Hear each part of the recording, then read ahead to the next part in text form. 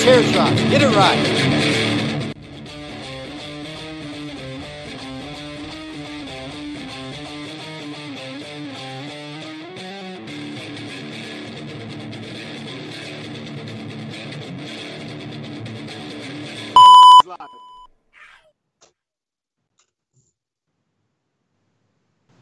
Welcome back, Wrestle Nerds. Victor Villain here.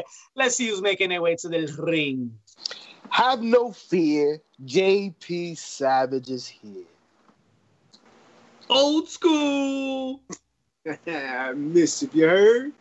Hey, what's up, ladies and gentlemen? Welcome back to another edition of Heels, Pops, and Chair Shots. Thank you for subscribing.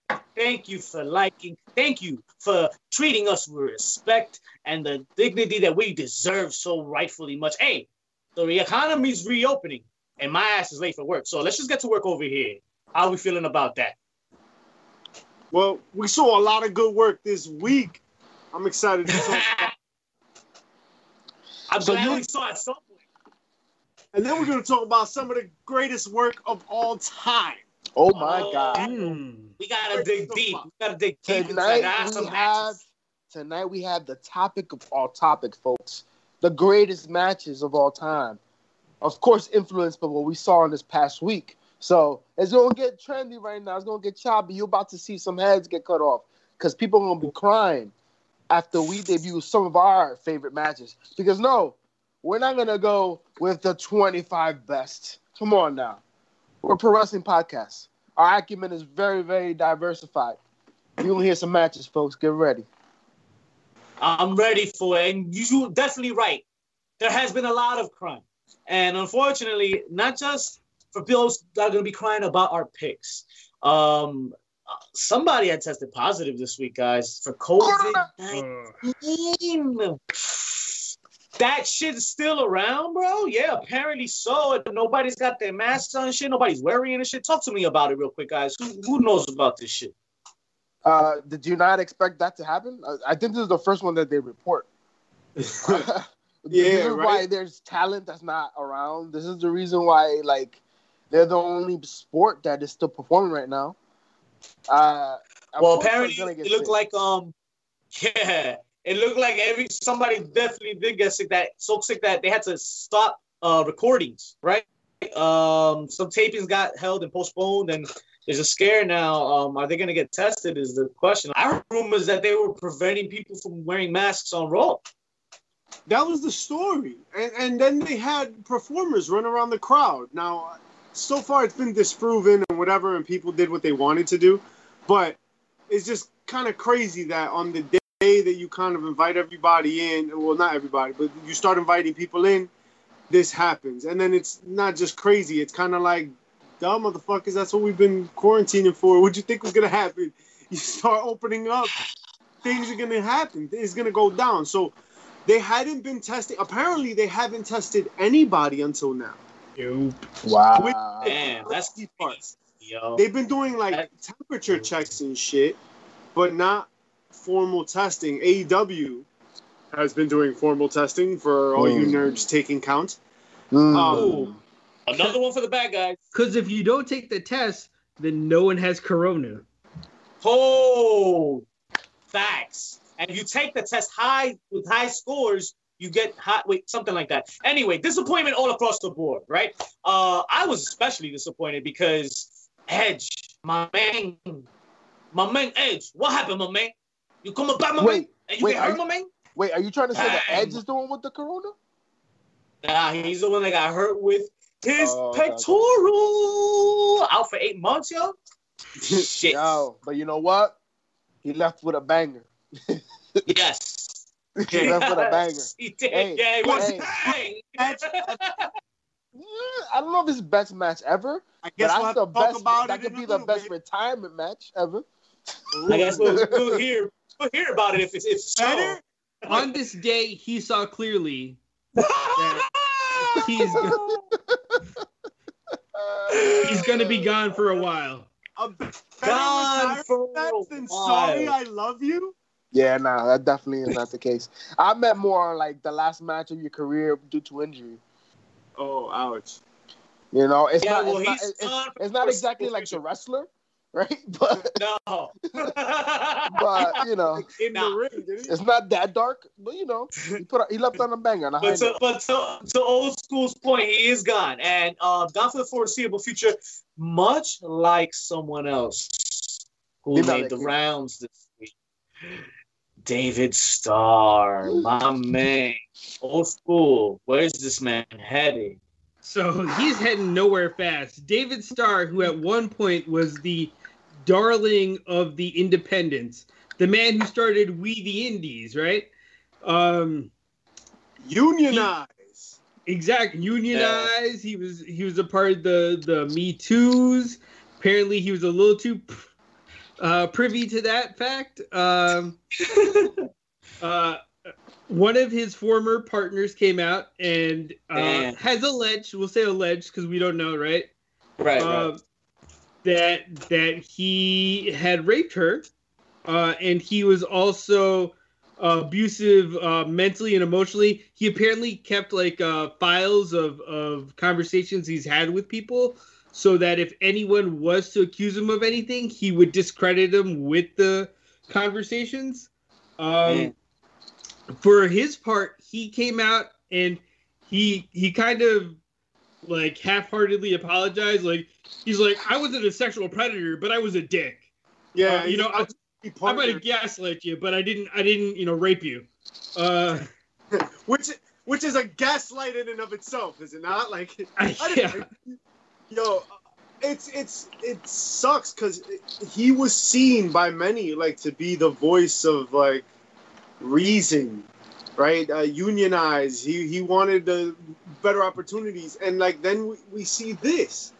Is there no one that can save us? Like, if anything, I think outsiders looking in looked at David Starr like, you know, this is somebody that's really like for the business. Like he's a he was like the progressive pro wrestler, right? Like he could speak eloquently on topics, and then you know, hey, listen, if you're gonna go up on that soapbox, you better make sure you're clean. Right. Damn. It's just disgusting. It's just disgusting that we continue just to see men abusing their power, and you know, across the board. Like you can't even say it's a race thing. It's just that's a gender. Like this is just guys being assholes, man, and feeling entitled to do what they want to do. He's getting called out. Let him get called out, bro. Hey, all these type of things bring down the business, bring down humanity. Big ups to the promotions in the UK and Europe. As soon as they heard this, he was stripped of every single title he had.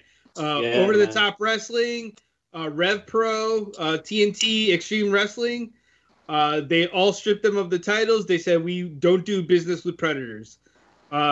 Interestingly enough, another person has come to light with accusations is NXT UK's Ligero.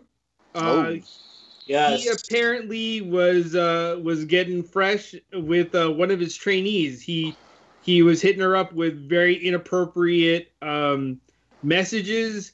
He was trying to infiltrate kind of her love life overall. Oh, he was grooming her. Yeah, that's I believe what they called it. And we'll see what happens. And apparently, I'm hearing now David Lagana is also being called out for some of his behavior in the past. Yo, Drew, he wanted to suck the Undertaker's dick. Is that the story? That's one of the rumored stories. I mean, listen, all we know, that documentary, homie. All we know is that in our very extensive Shooting the Ish archive, I say it's again, goddammit, Shooting the Ish archive, we have one of our past guests, our alumni, speak on a lot of things that were going to come out in the near future. So, damn, yo, yeah, I'm not surprised. We got a heads up on this shit, man. That's crazy. Don't say whose it was, damn, dog. Nah, they have to go through the archive to figure that out. Yeah, I'll give you guys a hint. Hail Contra. Hey. No, but you're right. No. Like, the person was very direct in what he was saying about working with NWA and his involvement with the company that's got some dirty dealings. Damn, and for having this shit to come out to light now, one can only imagine how long has this shit been going on, man, and who else has been hurt with this shit? That's crazy, man. How long? Wild. Yeah. But you know, I'll tell Fellas, you one let's thing, get off man. this shit, man. What? I'm saying, go ahead, finish that. I was just gonna say, the female talent is becoming more and more vocal, and I think we're gonna see a lot more names come to light. Oh man, let's hope so. But off that note, man, let's get off that. What's bumping this week, guys? What's good this week? We saw a lot of television, a lot of wrestling, and a lot to discuss. Let's kick things off with SmackDown, man, because SmackDown was a little controversial before the pay-per-view, man. The Fox fans were kind of upset. So they didn't really like urine jokes. He said, "You're in trouble."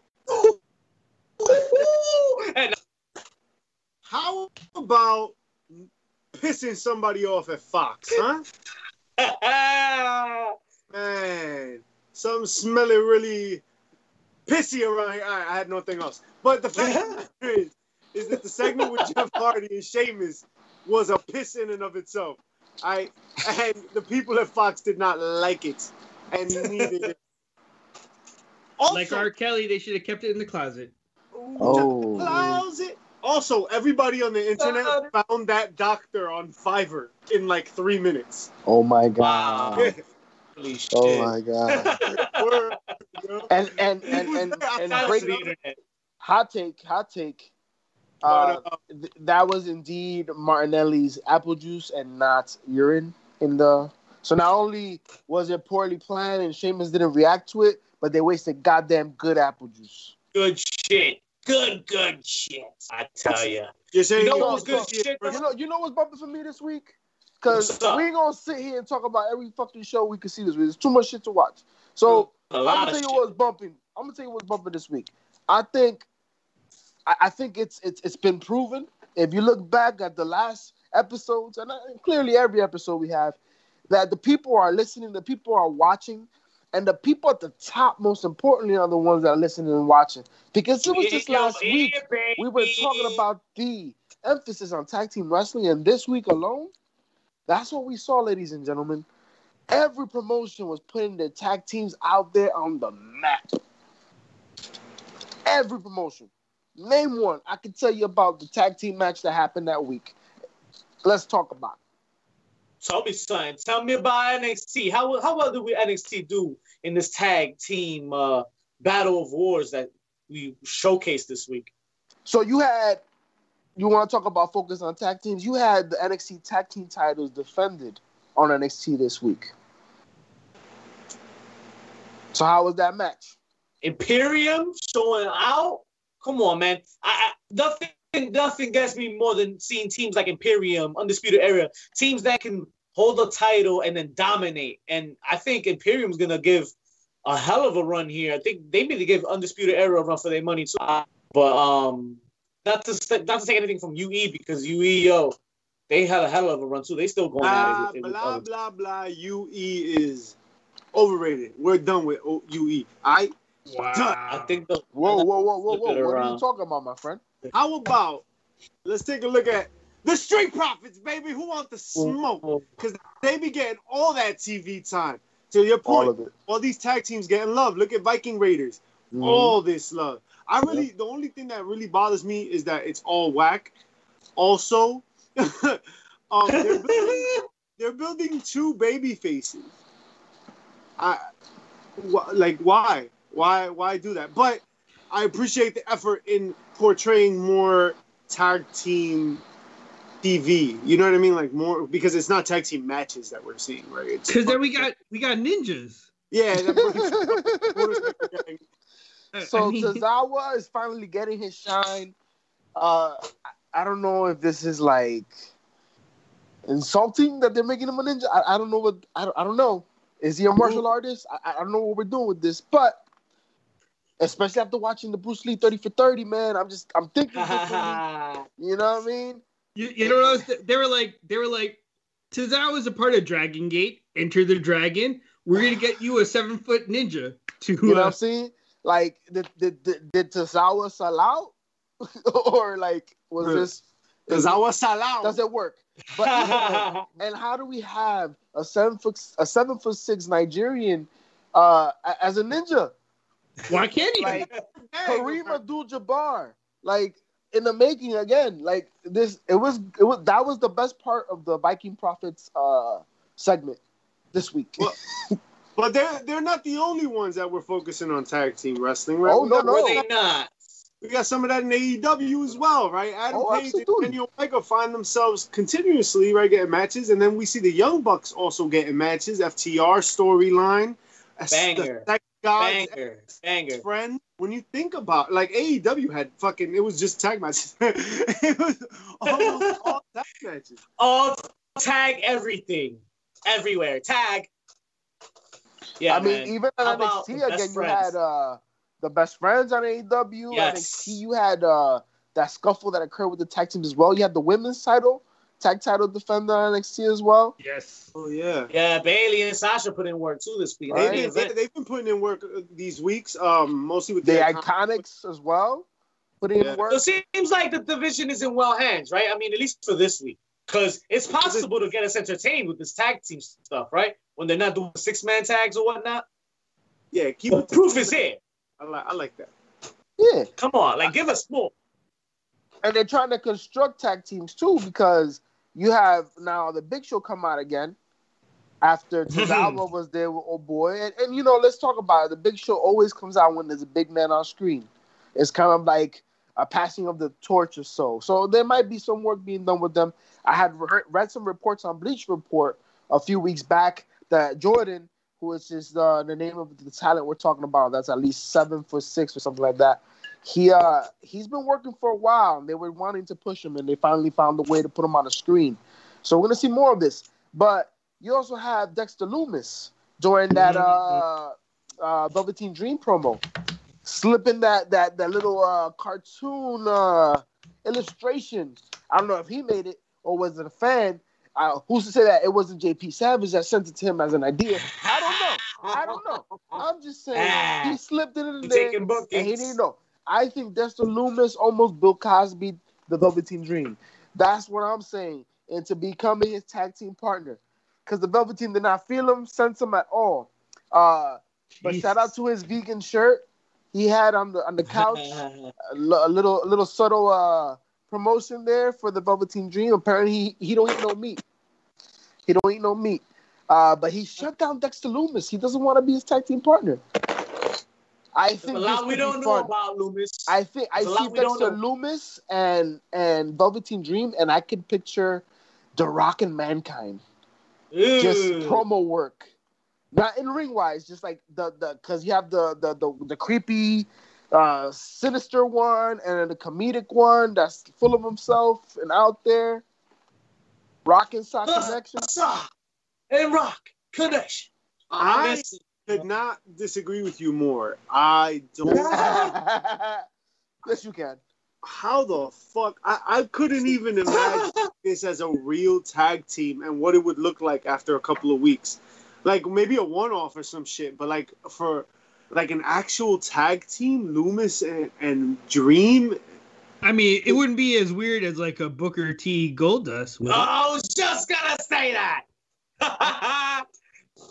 Right? I guess. Kurt Angle Stone Cold, wasn't that a thing with him playing the guitar and shit? Yeah. Right? Oh man. Steve Austin, Dude Love. My second favorite version of Austin.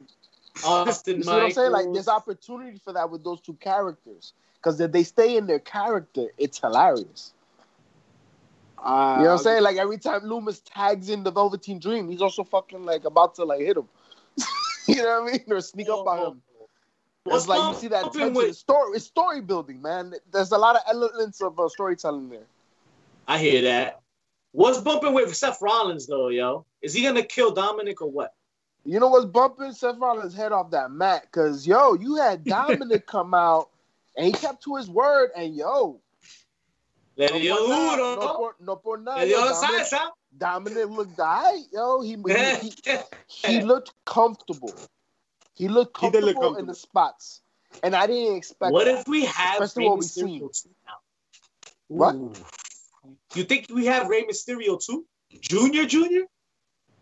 Nah, I mean, he's gonna use his. He has there's already a name copywritten. We've talked about it. No. I mean, ring wise, like style wise. Oh, you think he's gonna take out after his father? He's too big, he man. can't.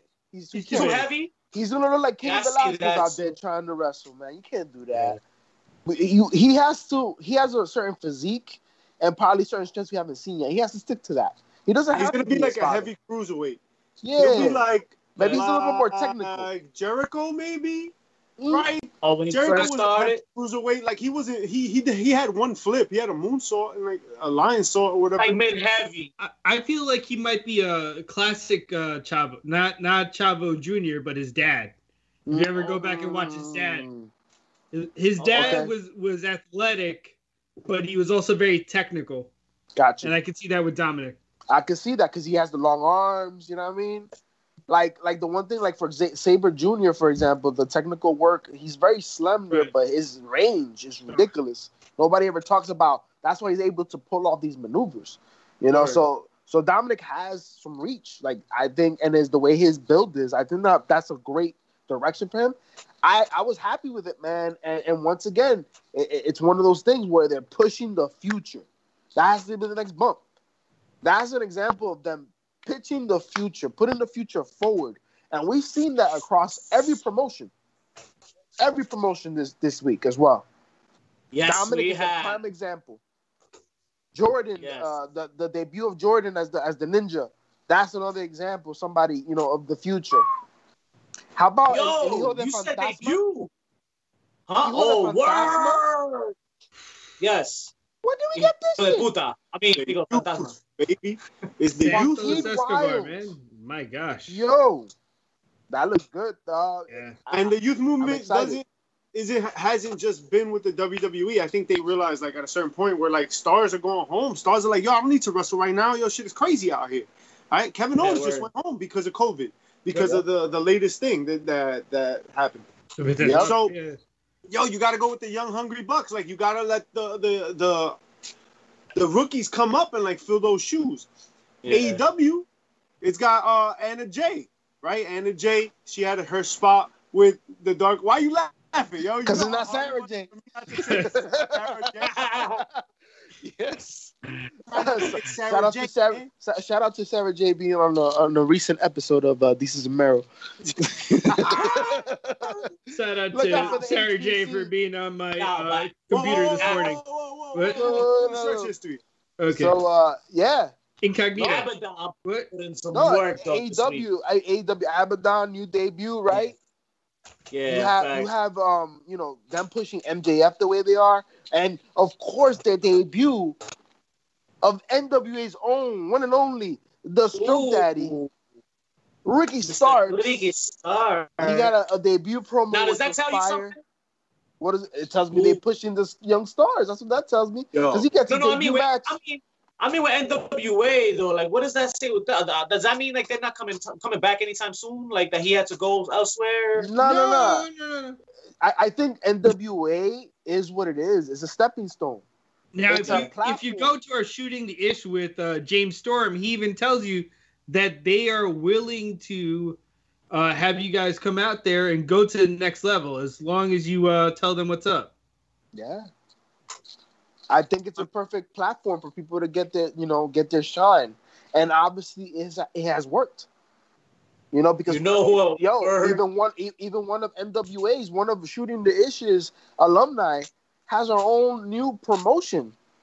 I don't know if you guys saw that. Thunder Rosa. Shout out to Thunder Rosa doing Making big things. Big man. things. Big things happening, man. I'm proud of that shit, man. Keep the movement going, man. Keep the hustle strong. Keep grinding. You know what else worked, though, for me? And it was bumping loud as fuck. Triple threat match for the North American strap.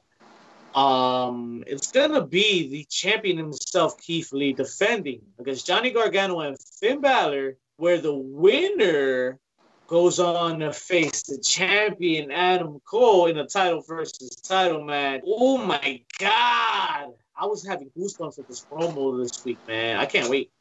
Keith Lee. That's where I'm going. I'm going with Keith Lee.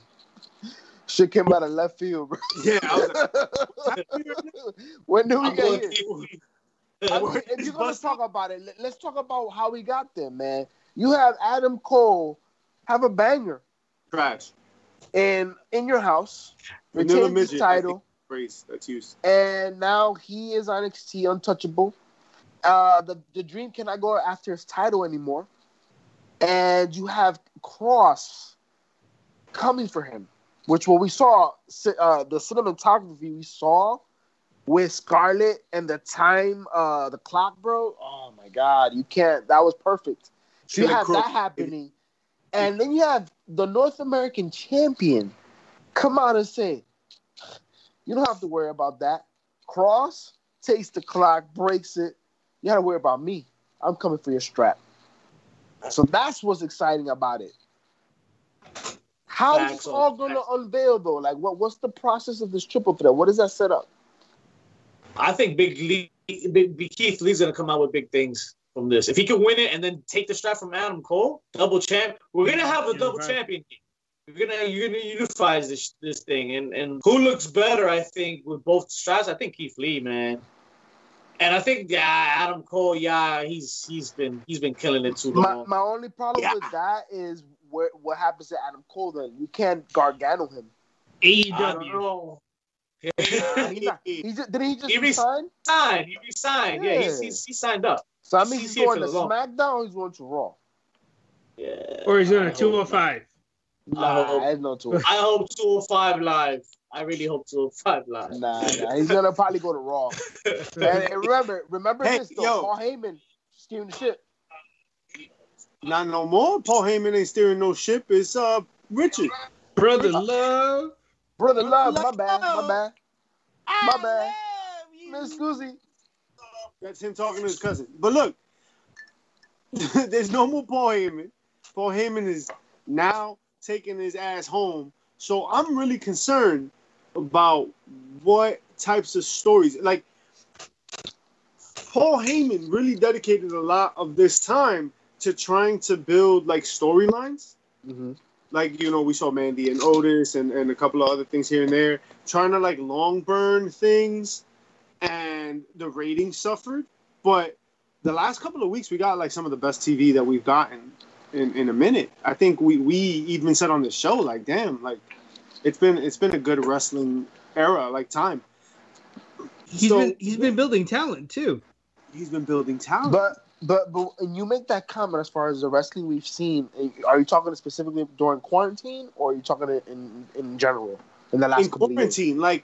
Like after like March, the first month of quarantine was weird. Like everybody's adjusting, but like after that, I think like we really hit our stride in terms of wrestling in general. I think AEW really hit it. I think WWE hit it. AEW figured it out first. NXT got it down. Like and we really started seeing like a bunch of storylines that started making sense. That like weren't dependent on crowd reaction. We saw like things just flow a little better, where we even noticed it. Like people are noticing that, like, yo, wrestling gotten pretty good. We were bitching like motherfuckers 2 months ago, 3 months ago. We got wrestling at WrestleMania at a bad time.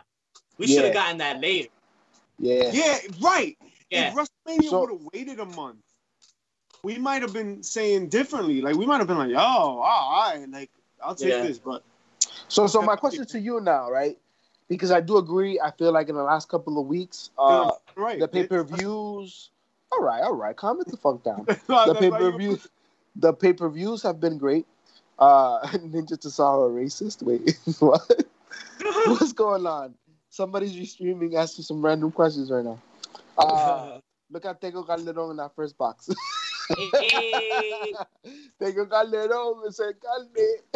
If you got ADHD, so back to what I'm saying. I got ADHD, fellas. I got it. Benji, is that you? So, wait, what was I talking about? I have no idea. You started rambling about some bullshit. Now you talking about Akira Cesaro. Oh, I got it. I know. Who were just talking about, Mischief? We were talking about the build up for. I have no idea. Oh, I got it. I'm back. I got it. So, back to our regularly scheduled program. Make sure to subscribe and like on all platforms. Heels, pops, and chair That's the shots. opening segment. HBCTC. We're past that. No, we always have to drop We it down had to- because there's always a chance. They could be looking at this right now and go and click on another video. So I'm This gonna let them segment know. brought to you by Ritalin. Let's talk about the future. No. Let's talk about how well. We're talking about how we're improving.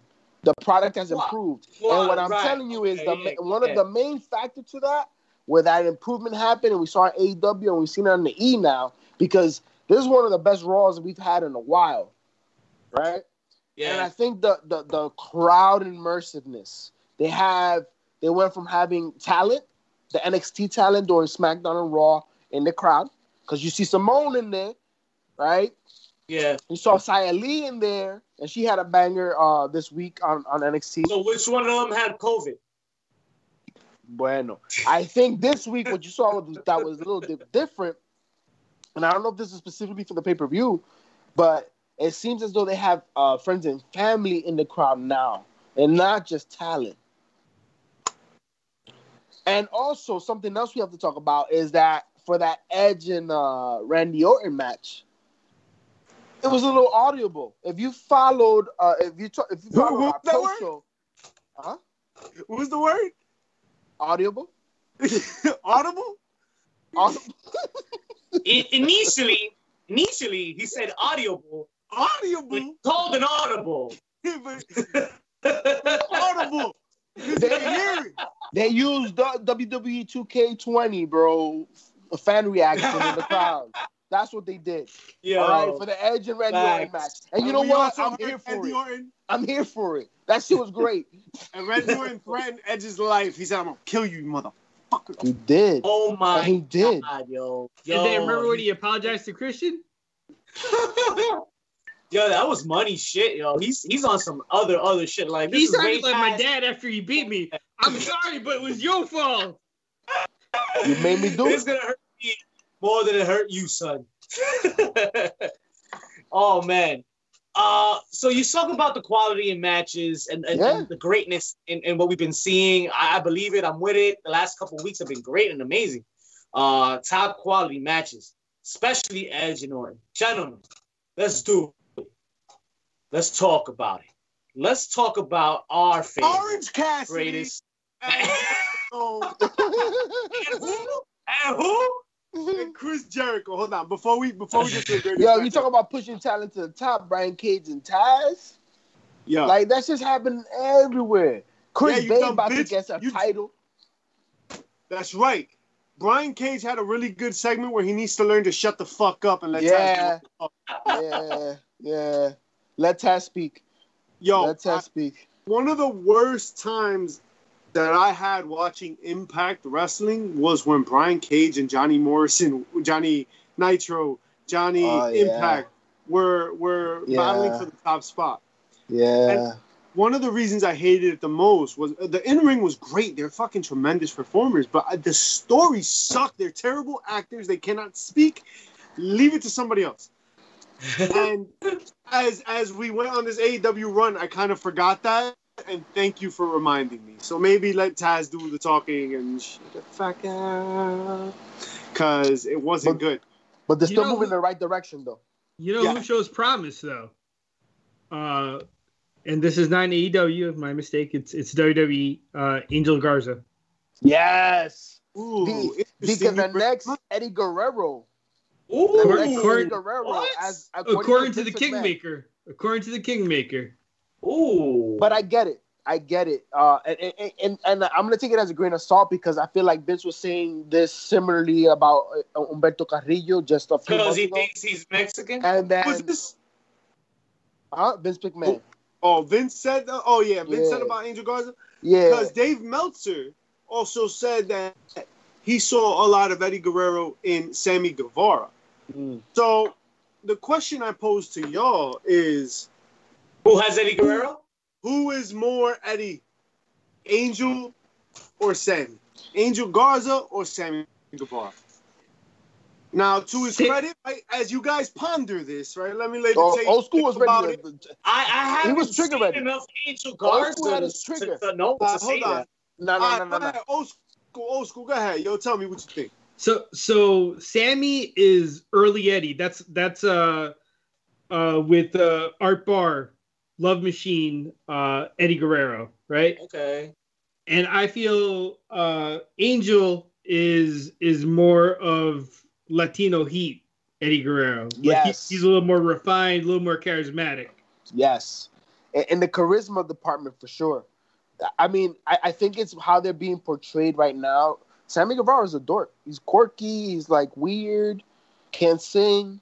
Like, I can't believe him being Eddie Guerrero. Eddie Guerrero had too much swag. Oh, nah, Eddie Guerrero was a clown though. Like He was a had- clown, but he had swag. But he had swag though. You have to, He got especially China. when we're talking about Latino heat, right? So, Yeah. and look at how he's been doing to Charlie Caruso, right? He's been giving them the roses and whatnot. Mamacita. You know what I mean? So I think Garza as the personality and the character, charisma, the ability to engage the crowd. Yeah. Yeah. But both of them in ring Because are very nice. I first thought you said ring work. I thought you guys were talking about in ring work, and I was like, nah. But I mean, character wise, yeah, I see. I don't think it's hold on. I don't think it's just character. I think it's just influence, right? Like who who resembles. Yeah, like resembles. Like there's some ring work. Like I feel like Angel Garza does a little bit more of the cheating thing. Like Sammy Guevara is kind of to JP's point. Like he's kind of dorky, kind of clumsy, like kind of like he can't run golf carts. Sammy Guevara is the Childish Gambino of the rap game. Where like he's not tough. I feel like, that a little bit. I get that. Like I'm not afraid of Sammy Guevara. He's great in ring talent, a great performer, but he's not menacing. He is not Jake Hager, right? Yeah. So, like, and the way he's using him is kind of like clownish. Yeah, but there's Angel Garza kind of comes off sly. Like he's like trying to like there's a little sleaziness in there, but even though he's smooth as fuck. Like he just has a little, like I'll do some cheesy shit to win. Like don't get me wrong. So I feel you on that, Angel Garza for sure. But I think you have to analyze this comment even deeper. I think it's beyond what we're thinking about. When you have someone like Vince McMahon make this comment, someone like Dave Meltzer make this comment, when they say that this person resembles Eddie Guerrero, I think you're talking about a Mexican wrestler racism that can make it through mainstream, a main card without the mask.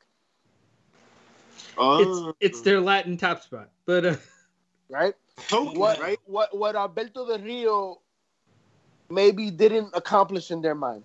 Well, right? he could have if he wasn't such a fucking whack job.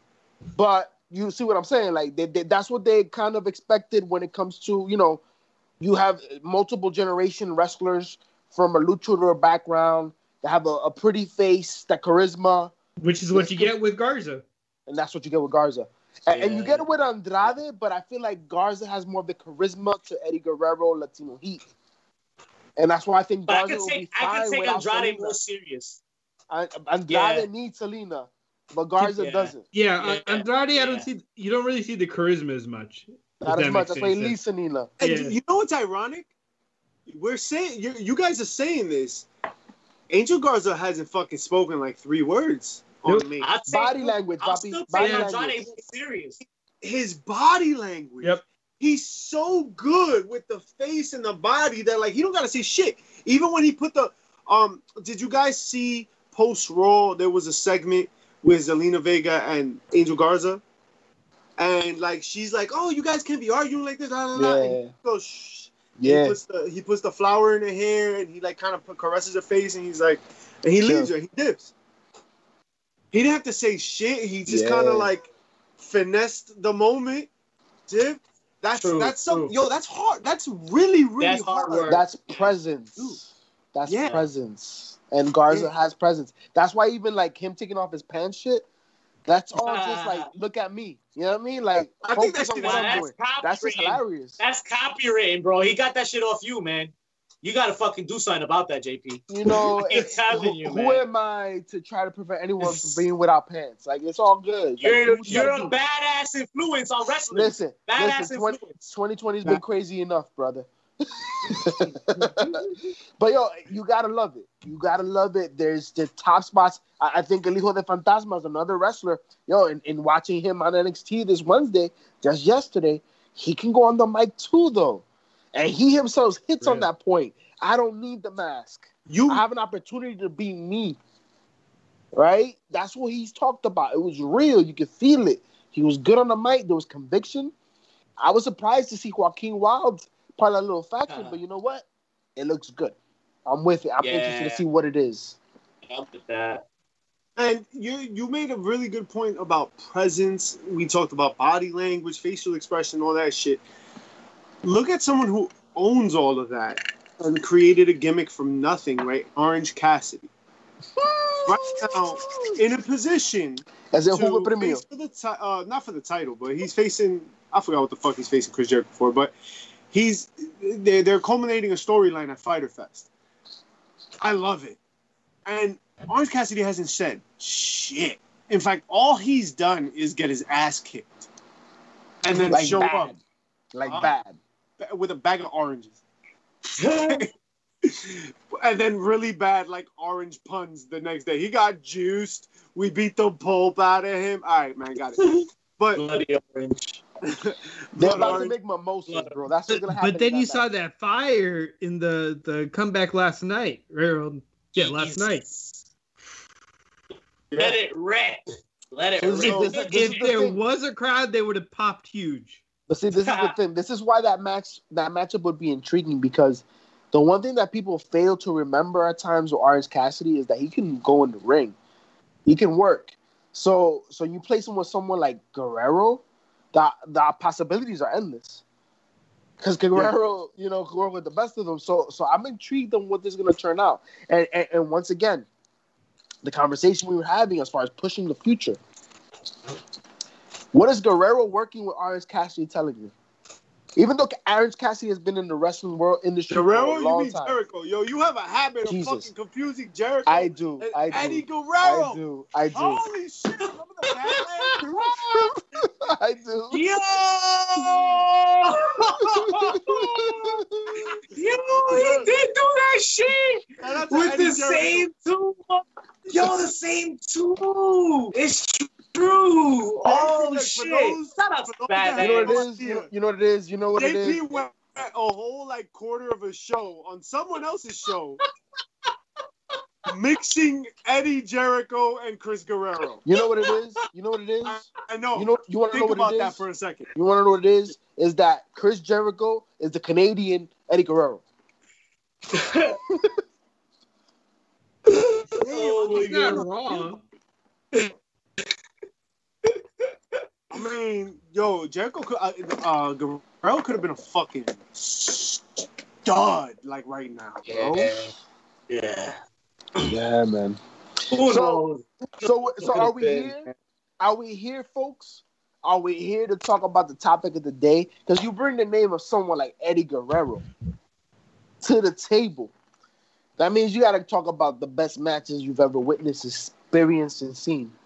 We just had the greatest wrestling match ever. Did we? It was very good. Listen, if you watched our post show, subscribe and like on YouTube and all different platforms. We talked about that it was worked as the greatest match ever, so that we paid attention, and these gentlemen delivered. It was probably the best match Edge has had with Randy Orton that I have seen. The greatest match ever during 2020 quarantine. All right, I'll give you that. Hey, I, JP Savage, had the gall, the audacity to say this is a match of the year candidate. I put my reputation on the line because, especially with the circumstances that we're talking about, match of the year in 2020, I could see. That match. Yeah, 2020. Yeah. Yeah, it's a fucked up year. Yeah, it's match of the year is fine. Especially because if you caught our pre-show, we talked about that the build-up for that match didn't make sense. Right. Nah. Ever. And that plays a role, right? That plays a role. To me, that plays a role. To me, that's to me that helped. But to me, that helped the match quality. because even Yeah. with lack of build-up or necessity for the match shined, right? Yeah. So it worked for it, in my case, right? So, Okay. Vic, what are the parameters? Yeah, in let's your talk opinion, about this. greatest Okay, so What's let's the criteria for match- success? we gotta come to terms with what we're talking about when we mean great match, right? So let's look at the fundamentals of the match that lures us. We have fan investment that plays a big role. We learned that the hard way this year. Crowd reactions and the pops that are given for matches and the focus that's on these matches gives you the reaction that you want and the feel and the energy that the match wants, that you want the match to have. So that's a big focal point. I like to also focus on execution, because you can have a great match and still fuck up the moves, Yeah, and that can take away from the match. Absolutely. Not always the case, but it can be a case, and it can ruin some or make it that much a lesser of a match in my eyes. How well does the match age with time? Can I go back and watch something from 99, 94 today in 2020? Can I do that still? If so, then yeah, that's a fucking match that stands out, and I think that's a great match. I think those are my main focus on the parameters for this shit. At least what I'm going to tell you from what I think. And let me just kick it off right now. It had fan investment in it. Execution by far. Let's go back to King of the Ring, man. Hell in a Cell, Undertaker and Mankind. Guys, the level of focus on this match for the build itself. I don't know. Yeah, we did cover build too, right? We said that. Build for this was amazing. But how often do we see a Hell in a Cell on Raw? Leading up to the pay-per-view match. Not often anymore, right? The Raw before this, a Hell in a Cell came down, and its two main events for King of the Ring were in that main event of Raw, leading up on the go-home show for the pay-per-view. So the build was there. Everybody was invested. Then Undertaker threw Mankind off the Hell in a Cell. Twice! Come on. Mankind finishes the match, as we all know and respect him for dearly. I can't talk about a list of great matches without bringing that up.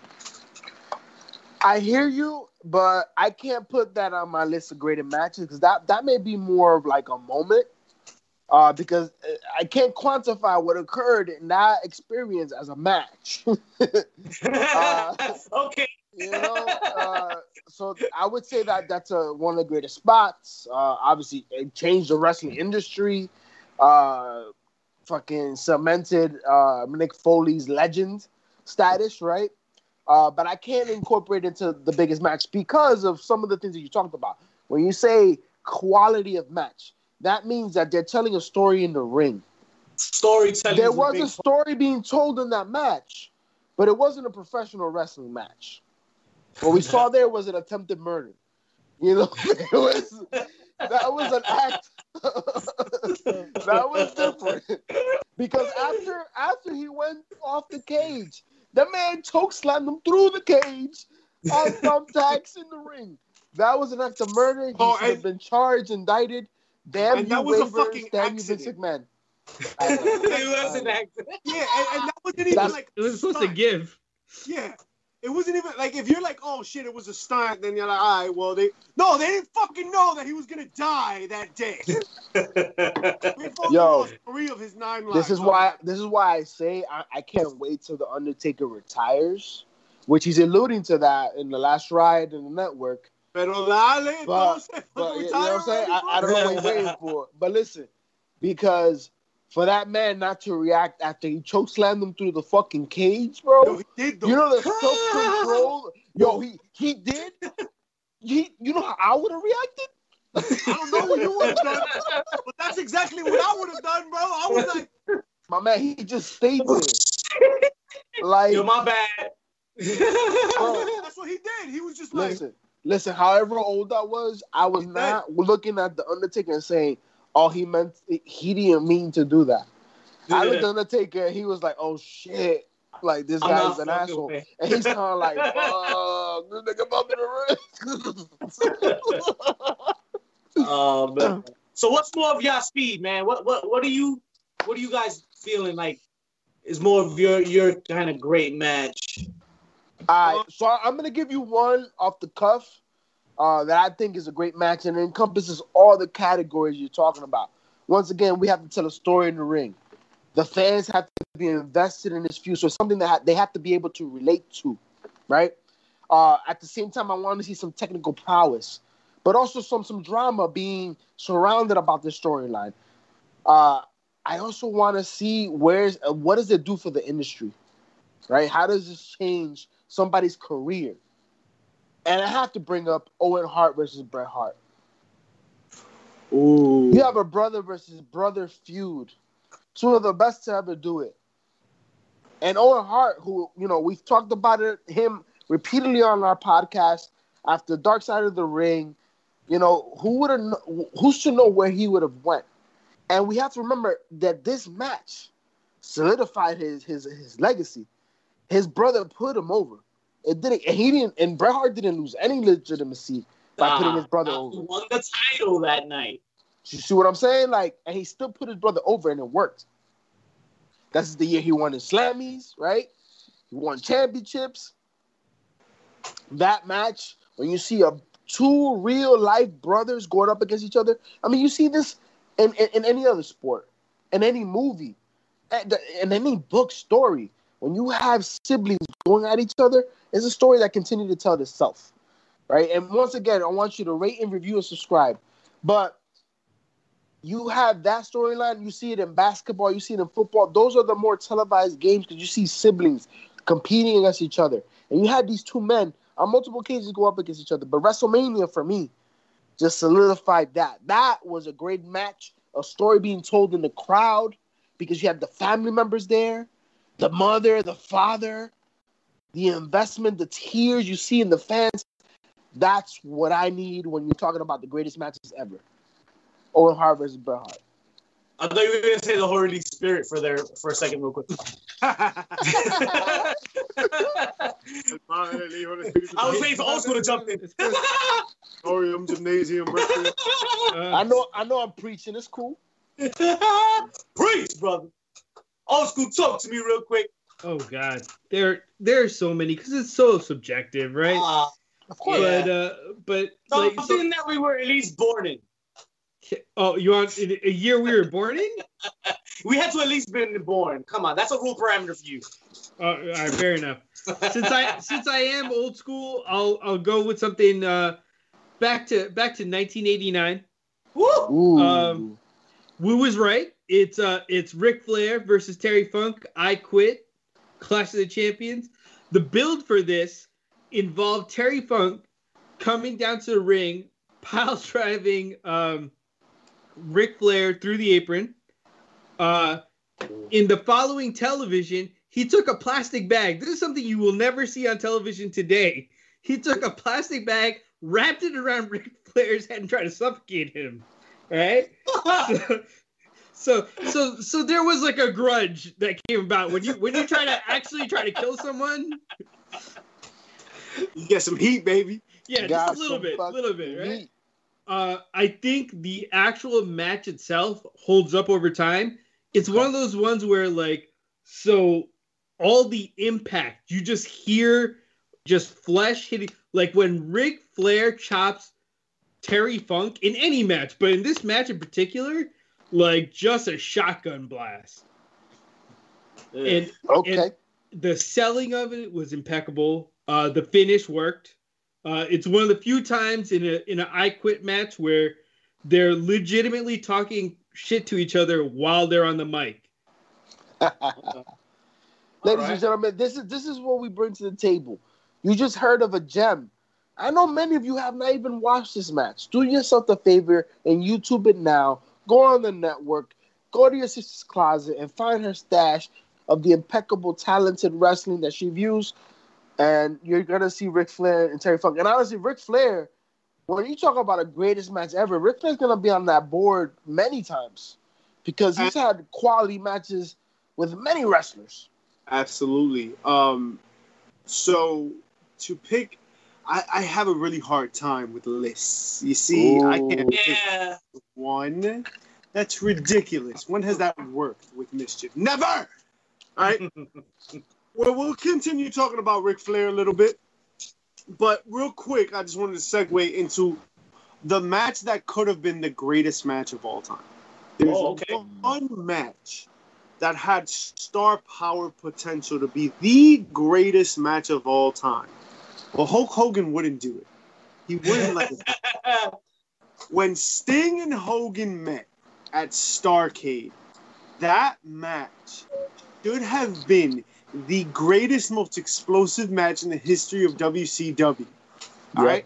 That is Sting coming back as Crow Sting, haunting the NWO for months. Months, bro. Culminating a storyline.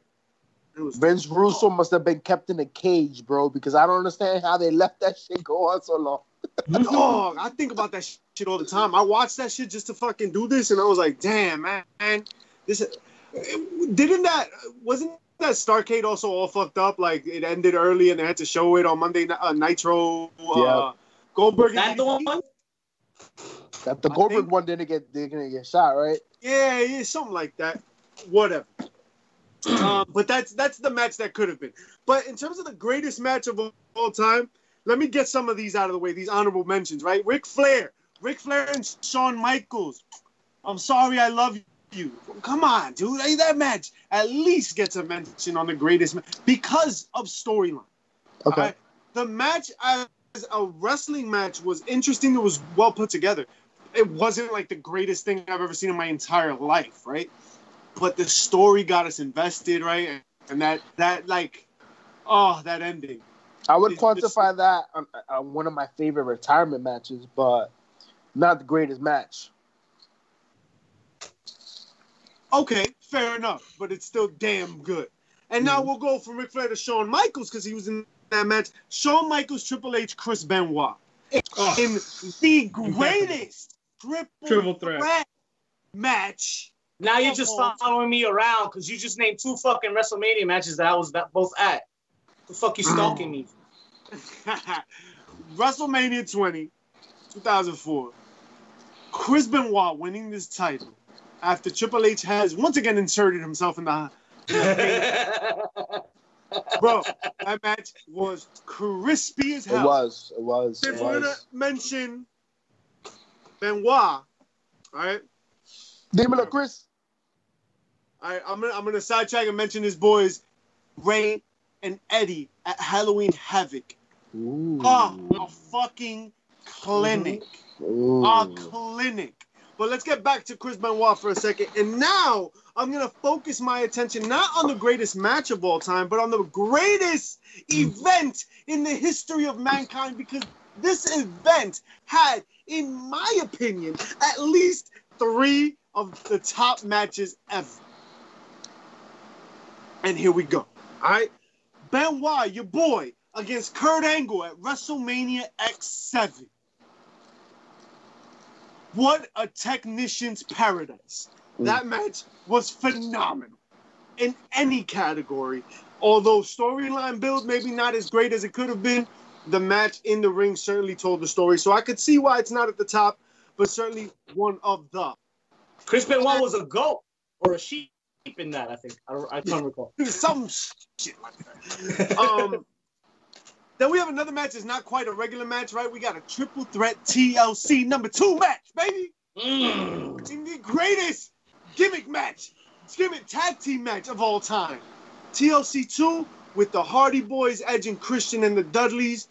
Poetry in motion. Your boy Edge. I never would have thought I said this, but it's one of my favorite matches, and I forget he's in it. It's because he's trashing the spear. But that was the greatest spear of all time. So kudos to him. And that was it. There's no more matches that night. There's actually one match that happens that year, right? Hogan Rock. Hogan Rock. It wasn't the best match, but it was the most electric match. Yeah. According to the parameters that you laid out, has to be mentioned because it was fucking electric, yo. That fucking match was crazy. They didn't do shit in that match. But that Investment was a So- fortune in that match. Gold. So if we're gonna keep on talking about WrestleMania matches, can I bring up one? Yo, How about how about Stone I got Cold next after and you, Brett? Ooh. Submission Stone match. Cold and Brett, Submission. Crimson Mask. Christian Mask. Yeah. Double turn. Man. The storyline double turn. Yeah. That's true. The Wow. build up, and then also First what it did match I to was the ever careers. told. What it did to the careers, right? With the double turn, like the WWE. I mean, I don't think in professional wrestling is done that easily. That's not. It doesn't always work out that way. Yeah. But- Beautifully done. They both had stock after that, and that's amazing. The match that will forever be my favorite match, the greatest match of all time, for a million different. It's Austin Rock WrestleMania X7. If you have watched this show more than twice, you will know that is all time. Wasn't that on Raw or something?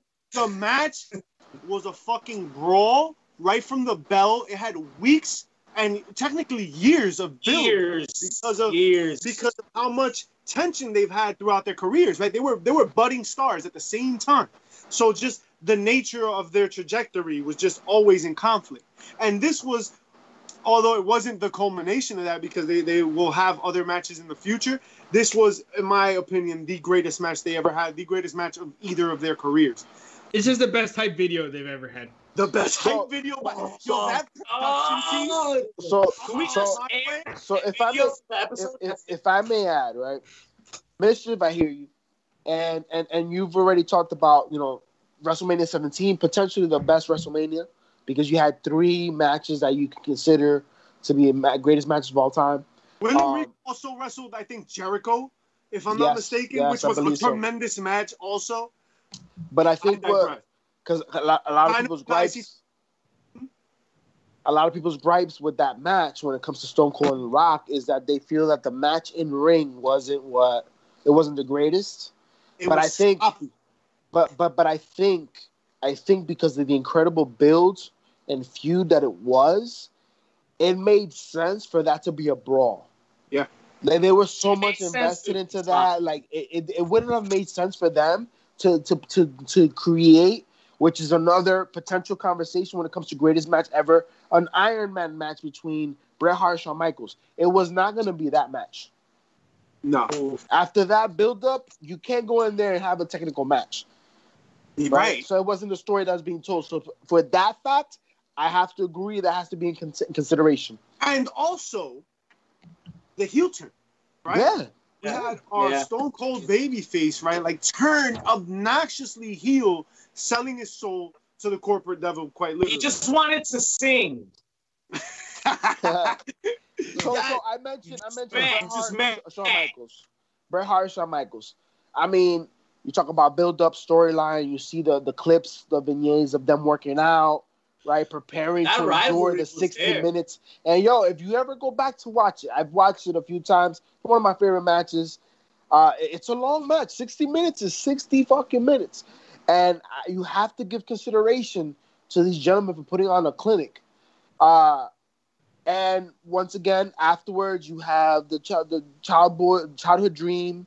You have, Shawn Michaels going over. But I think what makes the match, I'm going to connect this match to the Montreal Screwjob. I think that's what leads. Match in its own right. Yes. But I think that's what leads to the frustration of fans when it comes to the Montreal Screwjob. Because if you knew Bret Hart was leaving, you look at the quality of match they were able to put on. And look at how it was ended with the Montreal Screwjob. It tainted what the experience should have been as the last match for Bret Hart in the E. So, once again, classic match. Shawn Michaels coming down the fucking rope. And I mean, Shawn Michaels can be mentioned many times on this list because he is one of the greatest. His match with Razor in the ladder match. His matches with Undertaker, like those are matches that everybody's gonna say are the greatest matches, right? His match with Hulk Hogan.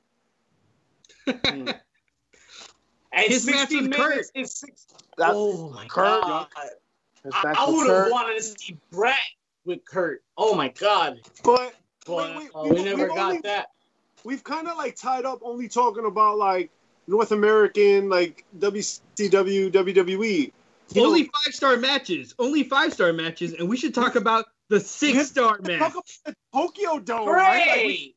Talk I about it. love that you guys brought that up because I was just gonna mention 60 minutes is 60 minutes, but 80 is more. And the first time around, he lost. The second time, it was a draw. The third time he won, but when he got to the fourth match, when we got here, folks, he took the strap from Okada, Kenny fucking Omega, the cleaner, baby. Hell of a fucking match against Okada. Old school. Talk to me about Kenny defending or winning the strap for the first time. I actually am going to disagree with you. What? Dylan. So that was a great moment when he finally took it from Okada, the build to it.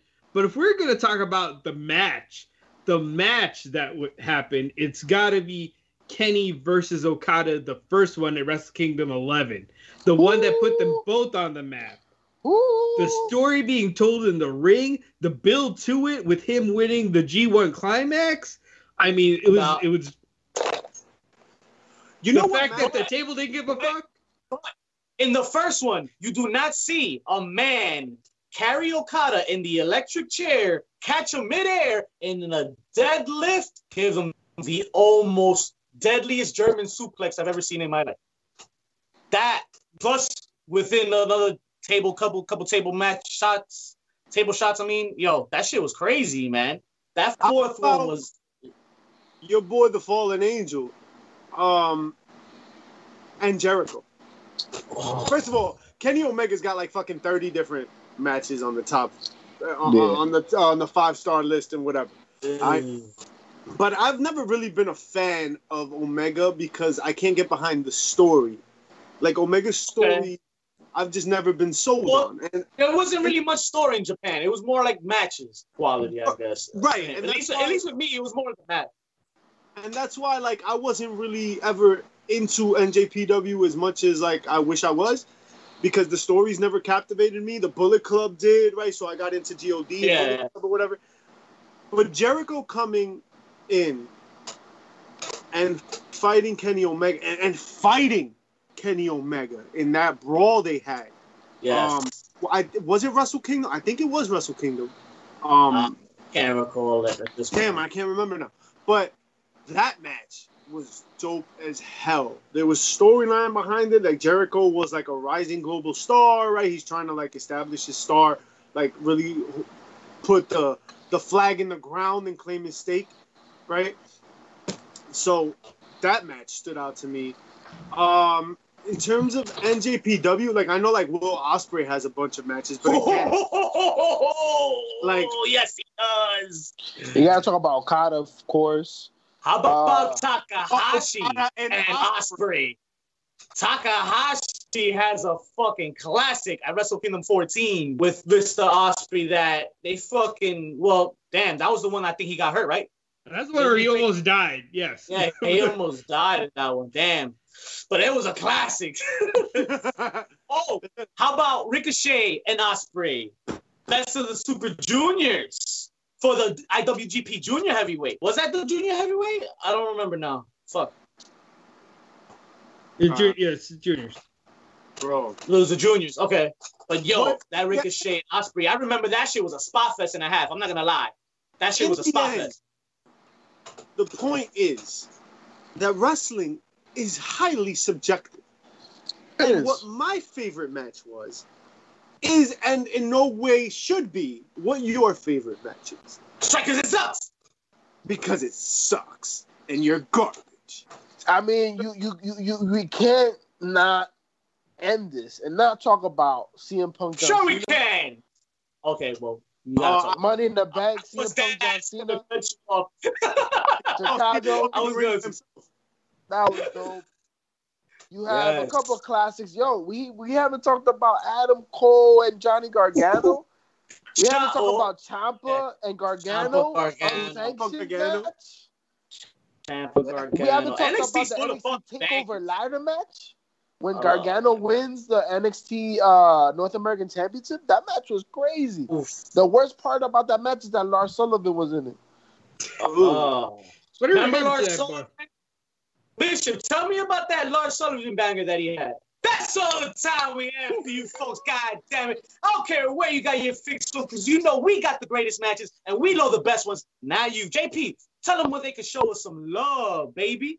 Ladies and gentlemen, you have been entertained. Now it's your duty to please this booty. And make sure to rate and review HPC2 Sweet on Twitter, on IG, on Facebook, in your mother's closet, on their underwear drawer.